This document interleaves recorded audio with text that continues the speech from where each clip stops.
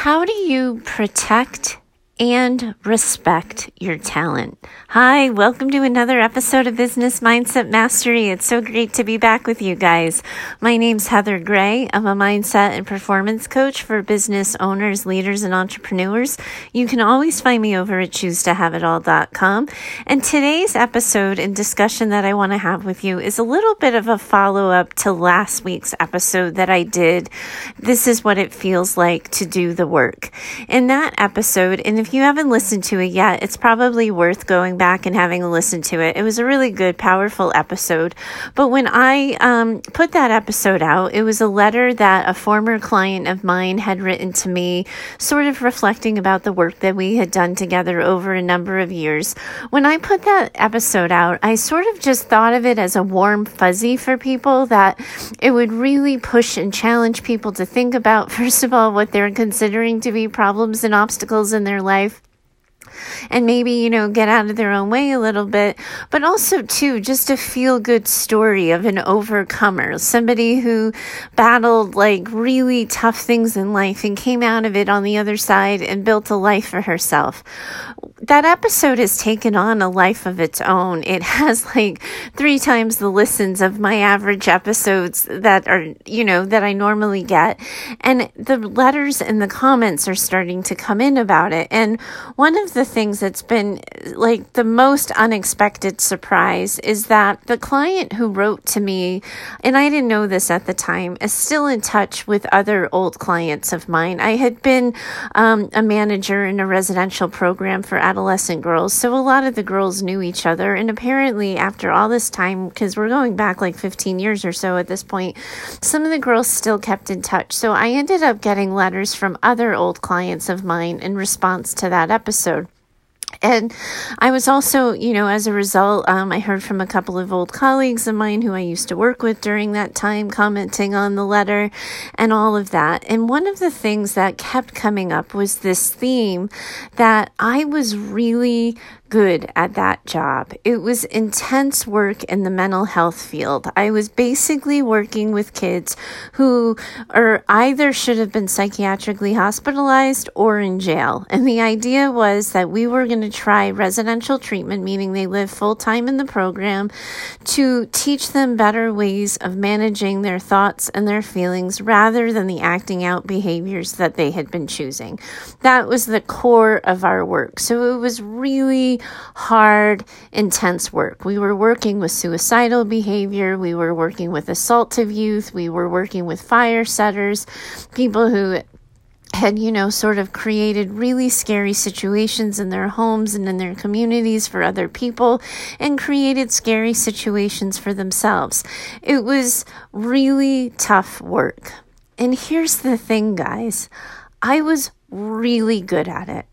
Really good at it. I had an incredible talent. I'm not particularly religious or spiritual at times. You've certainly never heard me talk about such things on the show before, but there were definitely moments in that work with kids where I felt like there was something bigger than me at play, that it was just something bigger than me. I don't even know how to describe it, but that I knew I was good. I knew I was needed. I knew I was necessary, and I knew I made a difference.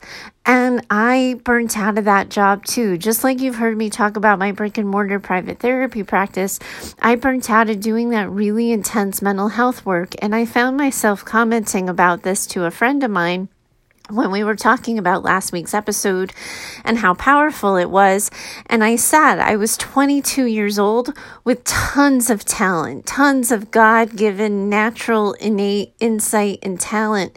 And nobody taught me how to balance it.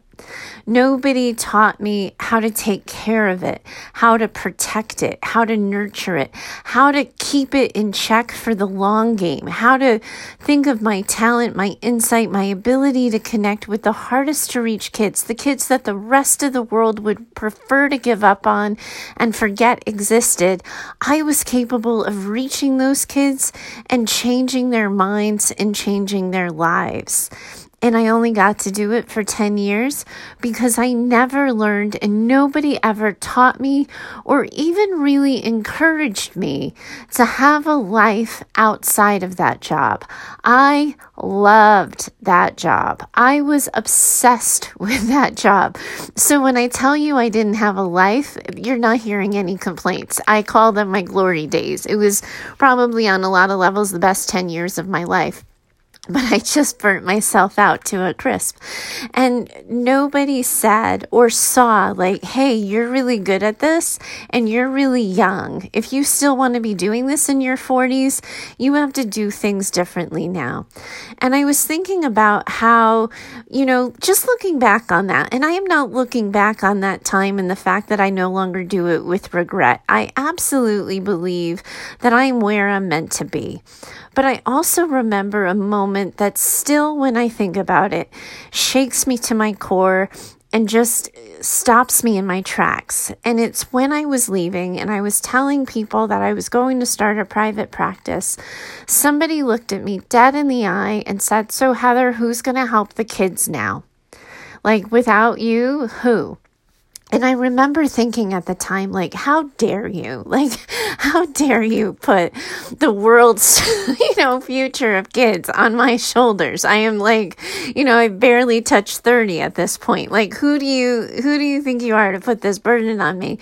But at the end of the day, when I do look back on it, I was really good at that. I definitely had a talent that not everybody had. And I got to the point where I couldn't do the work anymore. And I was thinking about how that happens too to people who are running businesses. How many people we talk about because we worship them and we put them in the spotlight. The people who are in the grind and doing the hustle and working, excuse me. Working in the evenings for like they're getting home from their day jobs at 6 or 7 o'clock at night and they're working on their computers for their new business until midnight, getting up at 5 o'clock, doing the whole darn thing over again and just grinding it out and hustling it out and working, pushing. And I realized that I always have this conversation in terms of burnout.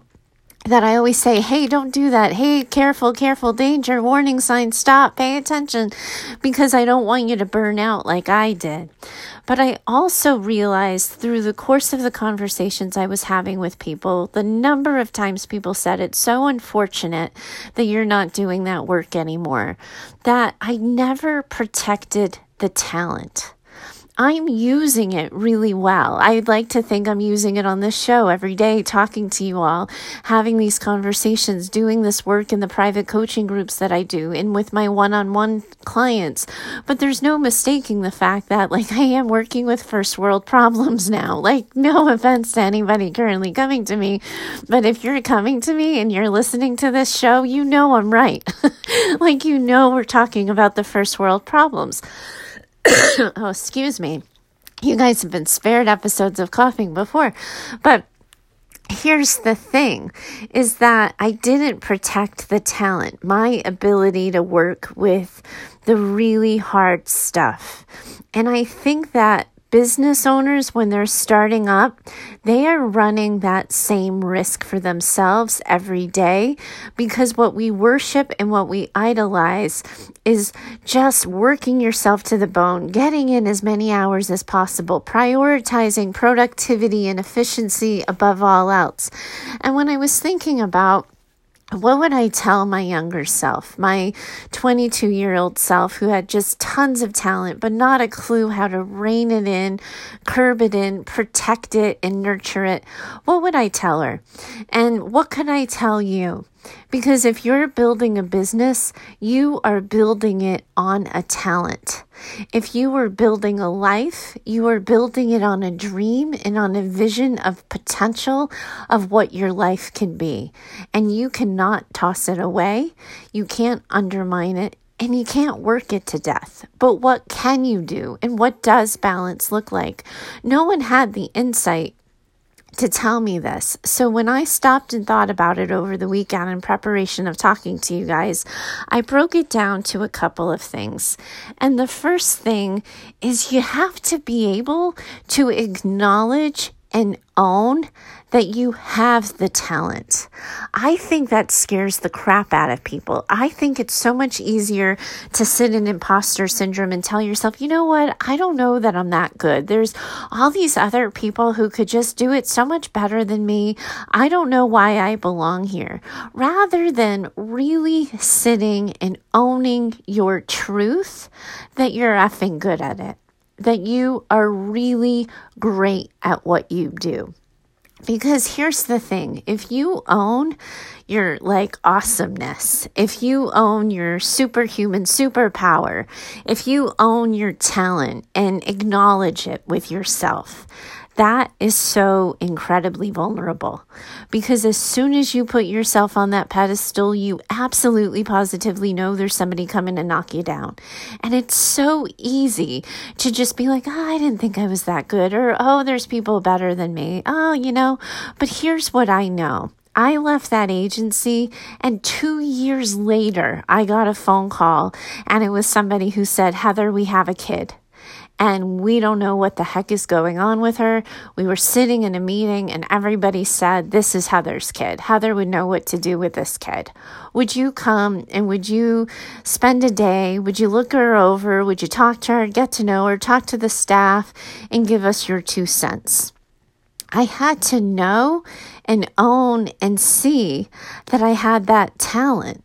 Because if I didn't, first of all, I run the risk of not ever using it again. And I do, as much as I don't work with the severely mentally ill anymore, as much as I, work with people in a different place in life and their emotional baggage is more packed, but I do still use my talent. And if I didn't ever acknowledge I had it, I would have run away from it entirely. And yes, that means somebody's going to listen to this show and be like, I worked with Heather. She was egotistical as anything. She's not that great. Or, usually what the criticism was is I was always known for going rogue. I always colored a little bit outside the lines. I always kind of charted my own path and did things my own way. So that would often, interrupt teamwork. But at the core of it, I knew I was good with kids, and I knew that could translate into my work with adults. And then later again, when I reinvented myself another time, it could translate into my work with business owners and leaders. But you have to be able to own it, because if you don't own it, you're constantly running from it, or you're looking for external proof and validation from other people that you're good at what you do. And what sucks about that is if you believe the praise of other people, so if you do a really good job and someone says, hey, you did a good job, that also means you run the risk of listening and leaning on and believing the criticism. But if you can own your talent, and I'm not saying you have to believe you're the absolute best, because the reality is I was working at that agency. I left at year 10, but there were people who had been there for 20 years. Obviously, they were better at it than me. They had more experience. They had seen more and done more with themselves. So I'm not saying that to own your talent, you have to say you're positively the best at it, nobody better. You don't have to bring ego involved, but you do have to know you're good at it. Because first of all, it protects you against that vulnerability. Somebody can try to knock you down, but you will know what you know. You will know what you offer. You will know where your value and worth is, and you will know what you're able to create and what you're able to assist in transformation. It's crucial for our self-esteem and for our self-respect that we own and value our talent. That also means to knock it off with the self-deprecating comments about it, to say, I just kind of put this little thing together and it's not really big. It's not that big of a deal. And one of my early listeners to my show called me out on that, within the first month of me doing the show. We're at I think we're almost close to 100. We're sort of narrowing in on 180 episodes here in the show, but within the first 30, the episodes, somebody was saying you apologize all the time. You're saying, oh, I did this wrong. I did that wrong. I know my audio is not good. Stop apologizing. And it's the same challenge that I want to offer to you, that when you make self-deprecating comments, when you say out loud, I'm not that good, or someone else could have done it better, or it's not my best work, or I know it needs some work, you are shooting yourself down. You're disrespecting your talent. And then it makes it impossible to sell it. It makes it impossible to put it in the spotlight because you have spent all this time and energy knocking yourself down needlessly a peg or two. So look at what you're good at and be unafraid and unapologetic in owning it. How you communicate your knowledge of the talent, you get to decide. And I know that part of that job, part of the intensity of working in that environment, and you heard my former client talk about the scenarios she put me in, and those were pretty mild scenarios compared to some others I found. Like, I know that part of how I puffed myself up, part of how I managed my fear and anxiety in the moment was I inflated my sense of self and inflated my sense of talent. But I never respected it. I never looked at it as something I had to carefully keep and protect and value. So you don't have to puff yourself up. You don't have to swing the pendulum all the way to the other side, because I promise you that created a lot of messes for me that I needed to clean up and communicate to people and clarify misunderstandings. But to simply know and internally know that you're good, that you have talent, and you are not going to disrespect it by diminishing it, minimizing it, blowing it off, or otherwise ignoring it. That is crucial to protecting it and respecting it. It's step one. The next thing you need to think about is this idea that I said earlier. This is a marathon and not a race. And when I was 22, oh my gosh, guys, I was full of piss and vinegar. I had finally gotten my master's degree. I was finally done school. And I was 22 with a master's degree who had no business doing any master's level work, because as you know, at 22, your first job should be to go get yourself some experience, right? But I just loved what I did. I loved the kids. I loved working on a team. I loved the energy. I loved the hours. It was like a crazy stupid schedule of second shift, which always makes me laugh now because it would kick my ass now. But I'd work 4 to 11 at night and then be in the next day and work the 7 to 4 shift in the morning. And I was balls to the wall with it, right? Super intense. But the problem is that was sprint training. That was looking at my career and my work as a sprint race where it was going to be a quick beginning, middle, and end. You got to plan for a marathon. When you're building a business, when you're building a life, you have to think about the long game. You have to make sure that the hours you're working, the time you're putting into your talent respects your talent. Because think about it, right? I'm going to talk about an example that I learned from Tom Brady, the football quarterback for New England Patriots, in a little bit. But, in order to get to his level of fame, in order to get to his level of success, his level of performance, he has to put in tons and tons of hours of training, of practice, starting at elementary school all the way to his 40s now. He's putting in the time. So I'm not saying that when you're marathon training and you're looking at the hours and you're respecting it, that long hours are not going to be required. I absolutely believe long hours are going to be required, but you also in that have to think about how you're caring for yourself in other ways if you're giving up that many hours. At some points I was working 70 hours a week, and that was not necessary for the situation. I just had such an easy time at the time saying yes to overtime shifts. I thought nothing of working 7 to 4 in the 7 in the morning till 4 o'clock in the afternoon, picking up the 4 to 11, and then coming in the next day and doing another double. Thought thought nothing of it. And there were absolutely periods of time when I got caught practically doing the overnight shift and still coming in the next day to work. And that wasn't necessary. And that was not protecting the talent. It was disrespecting the talent. It was not thinking about the long game. So when you think about the hours you're putting in, you really have to look at, are these hours necessary for where I want to go? Am I spending this time in the best, most efficient way possible? Because if you're not, then you're not thinking about your business or your life in the long game. You're sprinting it. And anybody can go that intensely, push that hard for short spurts of time, but you burn out and you run out of gas and you run out of air.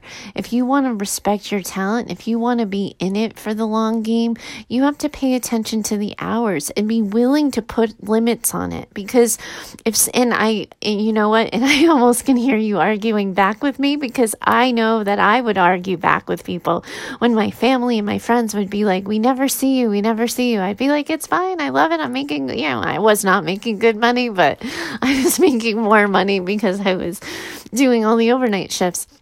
And because it felt like such an easy give, because it didn't feel that hard, it didn't feel like a sacrifice, I didn't pay attention until I was fried beyond belief and felt like I couldn't do it anymore.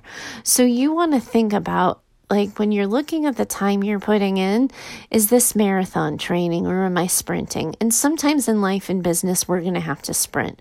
We're going to have to go nose to the grindstone and really pull one out. But if you are asking yourself this regularly, recognizing that after a sprint, you're going to need to stop and get some air. You're going to need to fill up the gas tank. You're going to have to nurture this and take care of yourself for the long game. I think you're far better off.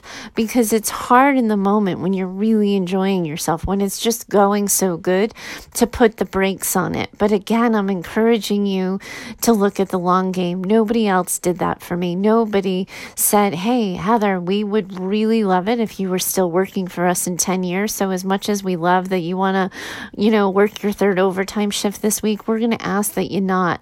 Instead, people just kind of took advantage of my passion. People took advantage of my interest, took me for all I had. And there's not a limitless supply of energy. It just doesn't work that way. The next thing, and I was just talking about this, I heard an interview over the weekend, Oprah Winfrey on her Sunday Soul Conversations. She has a podcast. I know she does it as a TV show on her channel too, but she did a 2-part interview a week or two ago with Tom Brady. And he had this line with her where he said, my body is my greatest asset. And what he was talking about is that he needs to take care of his body in order to be able to play football for as long as he wants to play football. That he has to take care of it because that's where his talent is. And as soon as his body breaks down, he can't play at the level he wants to play at, and he can't do the thing that he loves. And I was thinking about that, and I was like, you know what? My insight, my understanding of people, my ability to connect relational situations for people, my ability to give people words in the impossible to find words situation is my greatest asset. And I don't protect it. Not then anyway. I protect it way better now. So to speak more accurately, I didn't protect it. I do a much better job now. But at the time, going back 15 years or so now, I did a lousy job. I just gave it away. I didn't even, I remember somebody saying if you keep saying yes to these shifts, if you keep saying yes to picking up these shifts, they're not even going to try to fill them because they just know you're going to fill them. I did nothing to protect my talent. I did nothing to nurture it or treat it like my greatest asset. I really treated it like it was expendable. And I want you to think about how you treat your talent or your drive in your personal life. If you're thinking that it's just always going to be this good and it's always going to just flow this easily and come to you this naturally, like you have another thing coming, and that wake up call could break your heart. But if you can think about this as an asset, that thing that you're consulting on. So many of the people who write to me and listen to this show are coaches and consultants of some sort. And they're solopreneurs running their own independent businesses. If you think about the skill set you have, are you treating it like an asset, like an investment that needs your time, your attention to check in on, to nurture, to care for? Or are you simply taking it for granted and thinking that what is right now, you'll always have, that you'll always love it this much, that it'll always be this easy to give, that you could never possibly burn out from this thing that is lighting you up so much? If somebody had told me and told my younger self, I started that job when I was 22. So if somebody even halfway through, I worked there for 10 years. So 5 years in, if somebody had said at the 5-year mark, hey, Heather, come on over here for a second. I want you to know that 15 years from now, you're not even going to work with kids anymore. I would have told them they were on crack. I could not see a world beyond the work I was doing. I thought I was going to be a lifer. The program that I worked at had like 7 different homes. I thought at some point I'd be on the ladder supervising all 7 of the homes. And none of that happened. None of that happened. And it didn't happen because nobody pulled me aside and said, hey, precious cargo here. Like, take care of it. Give it oxygen. Pay attention to it. Let it fuel you a little bit. But don't forget to hit the pause button to take care of it. Rather, I used it all up. The other thing I want you to think about, and I was thinking about musical artists and people who have singing talent and musical talent and different things, and how as soon as they get famous, as soon as they become known, they get agents and managers and producers, and suddenly people are telling them, this is the sound that's really popular right now. This is the thing that's attracting the younger crowd who's buying the songs and tunes on iTunes. This is what people need to hear. And they run and they direct that talent towards what they think will be the most marketable, not what lights the performer up, not what the person went into business for in the first place, just what will sell.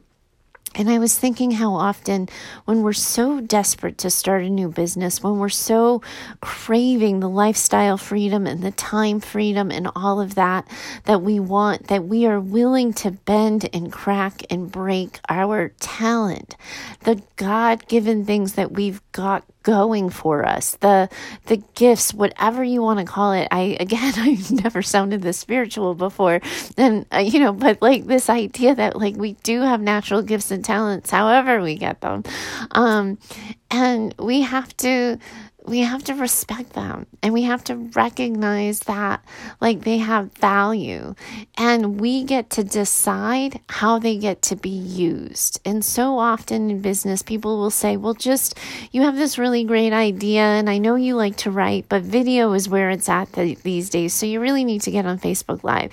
You really need to be on YouTube Live. You need to do Instagram stories. You need to do this. You need to do that. Rather than, is this how I want to use my talent? I remember when I first started writing blogs, and those of you know, now that I do a podcast, I can't even remember the last time I wrote an article. I think we're like close to a year since I've written a blog post, but I was doing an advice column for relationships for a larger media site, and it was so dumb. Like there's really no other way to describe it. It was so dumb, so inconsequential, so unimportant. But somebody said to me that the relationship articles are the articles that get the most views, that get the most likes and shares. And if I want people to see my work, I should, do a relationship advice column. And I just remember like at some point in time that it starts with feeling like all puffed up all over again, right? Because my relationship articles were getting like 1 million page views and were super popular. But they had nothing to do with what I was doing. They had nothing to do with business consultation. They had nothing to do with brand building. It made absolutely no sense. The likes and the shares were vanity metrics, but had nothing to do with who I was. And it was fine that I was good at being Dear Abby. You guys have listened to me on the show. You know I'm pretty good at Dear Heather. But it made no sense. And so when you think about how you're putting your talent out at the world, the core of what you're offering in your business, the core of what makes you great, what makes you different, what makes you better. Are you using it in the way that you want to use it? Are you highlighting it in the way you want it to be highlighted? Are you putting it out there in the way that you want people to know, see, and appreciate it? Because if you're tailor-made packaging it for people on base what you think they want to hear or what you think the current trend is, you're going to lose the talent. It's going to become unrecognizable to you. You don't want to lose its core, its integrity, the thing that makes you light up about it. And you have to make darn sure that you're not just giving it away. It's so easy to do that, to think that I have to think of the long game. So if people really want to hear this in this certain way, I have to turn myself into a pretzel and make it happen. And we tell ourselves all kinds of stories with each single compromise we make. But at the end of the day, we're becoming shadows of ourselves in a way. And our talent is becoming a shadow of its glory days, of what it's really capable of being. And you want to do a gut check on that. Am I doing this the way that's true to me, that's consistent with who I am and how I move through the world and how I show up? And if not, do not be afraid to reroute. Do not be afraid to turn back around and go back, because marathon, not a race. We want your business to last for the long game. We want your energy level to last for the long game.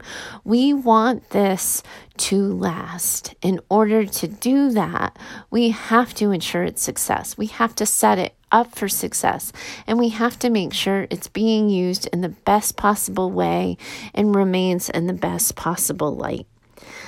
The next thing I really want to think about here is, do you see your talent as limitless? Or have you already predetermined how far it's capable of going? And that's one of the things that I don't think I don't know how to say it, but I think that there was a part of me that always knew I was good at this, that always knew from when I was really young that my insight was my greatest gift. And there were just so many signs of it that I was willing to look at and see and absorb. But I do think that I told myself a story that when I left that really intense job, that I would never make that kind of difference again. And I found myself repeating the story when I then moved to the brick and mortar and then subsequently left my brick and mortar therapy practice, that I really did get lit up talking to action takers, talking to people who just needed a quick reboot, a quick reframe, and then they were off to the races and would be good. And I told myself a story. Well, I was a good therapist for a while. I used those skills for good. I have to accept that I'm just not going to make that kind of difference anymore. And there's this pattern that I'm seeing as I look back and as I think about it, that I'm consistently putting limits on how great I can be, how big I can be, how much of a difference I can make. And if we keep doing that, if I keep doing that, first of all, I'm ignoring all of the letters and the feedback that I'm getting from people. The fact that people do want my 2 cents on things. The fact that people do think that running their businesses and changing their lives is easier because I show up every day on the mic and do this show and help people in my one-on-one work and consult with the group. So that's the first thing. But I also too, we can't put a cap on it. And I want you to do a gut check and see if you've put a cap on your talent, if you've decided how far you think it's going to take you, how far you're going to be able to go. And then, it'll be time to, call, put the cards on the table and collect your chips and move on. Because what I'm learning is, as I hear myself say, I was in that residential program and I worked there for 10 years and I owned my own business for 10 years. And now I'm in my third year of my online business, is that our potential is limitless. Because just like if somebody had pulled me aside when I was 27 or so and said, hey, P.S., you're never going to work with kids again. Like, you may help kids from time to time. You may consult on a kid from time to time, but kids are never again going to be your primary, population that you're helping with. And P.S., like, you're not even going to be accepting insurance. You're going to be in the private pay market, all of that. I never would have believed them. And even though I don't do that intense work anymore, the work that I am doing today, I absolutely believe has value. And if I think my best days, and I caught myself over the weekend, I called them my glory days, right? And I think we all have that. Like, we all have our magical period of time where everything was just awesome, amazing, and perfect and special. But if I use that, and I use that glory days phrase to imply in any way that my best days are behind me, my best work that I've done for people has already happened, I'm never going to make that kind of difference again. I am missing out on opportunities to motivate and inspire people on a larger scale. Teaching people to fish versus giving them the fish mentality. That in this new role, I had the ability to give my old client a moment in the sun. That she got all of these people connected to her message, definitely connected to her sass, and connected to her heart. And I got to do that because I reinvented myself. I used my talent in a way that if somebody had said I would have a daily advice show back and told that 27-year-old, I would never have believed it. Like, it would have just been bonkers. And I remember the first time, it was actually another old client of mine in my brick and mortar who introduced me to podcasting. And I was like, podcasting? Like, isn't that like what the nerds and the geeks do? Like, I don't think I'm into podcasting. And then I got hooked on Serial, and it was all over from there. And then, it's like what, a year later, after that conversation, I'm telling him that I'm hosting my own show now. So no limits. It keeps changing. My talent keeps being redefined.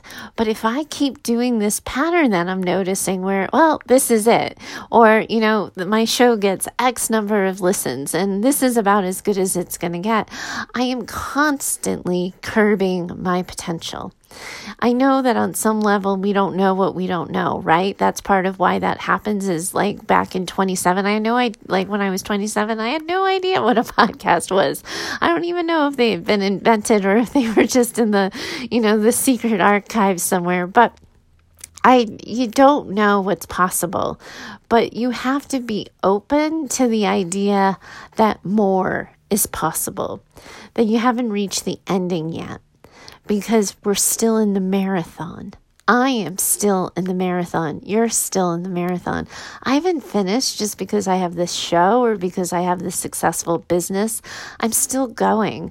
I'm still taking care of and honoring my talent, honoring my insight, and hoping that it lasts me for another 10, 20 years in a variety of professional circumstances and opportunities that I probably can't even imagine or perceive yet.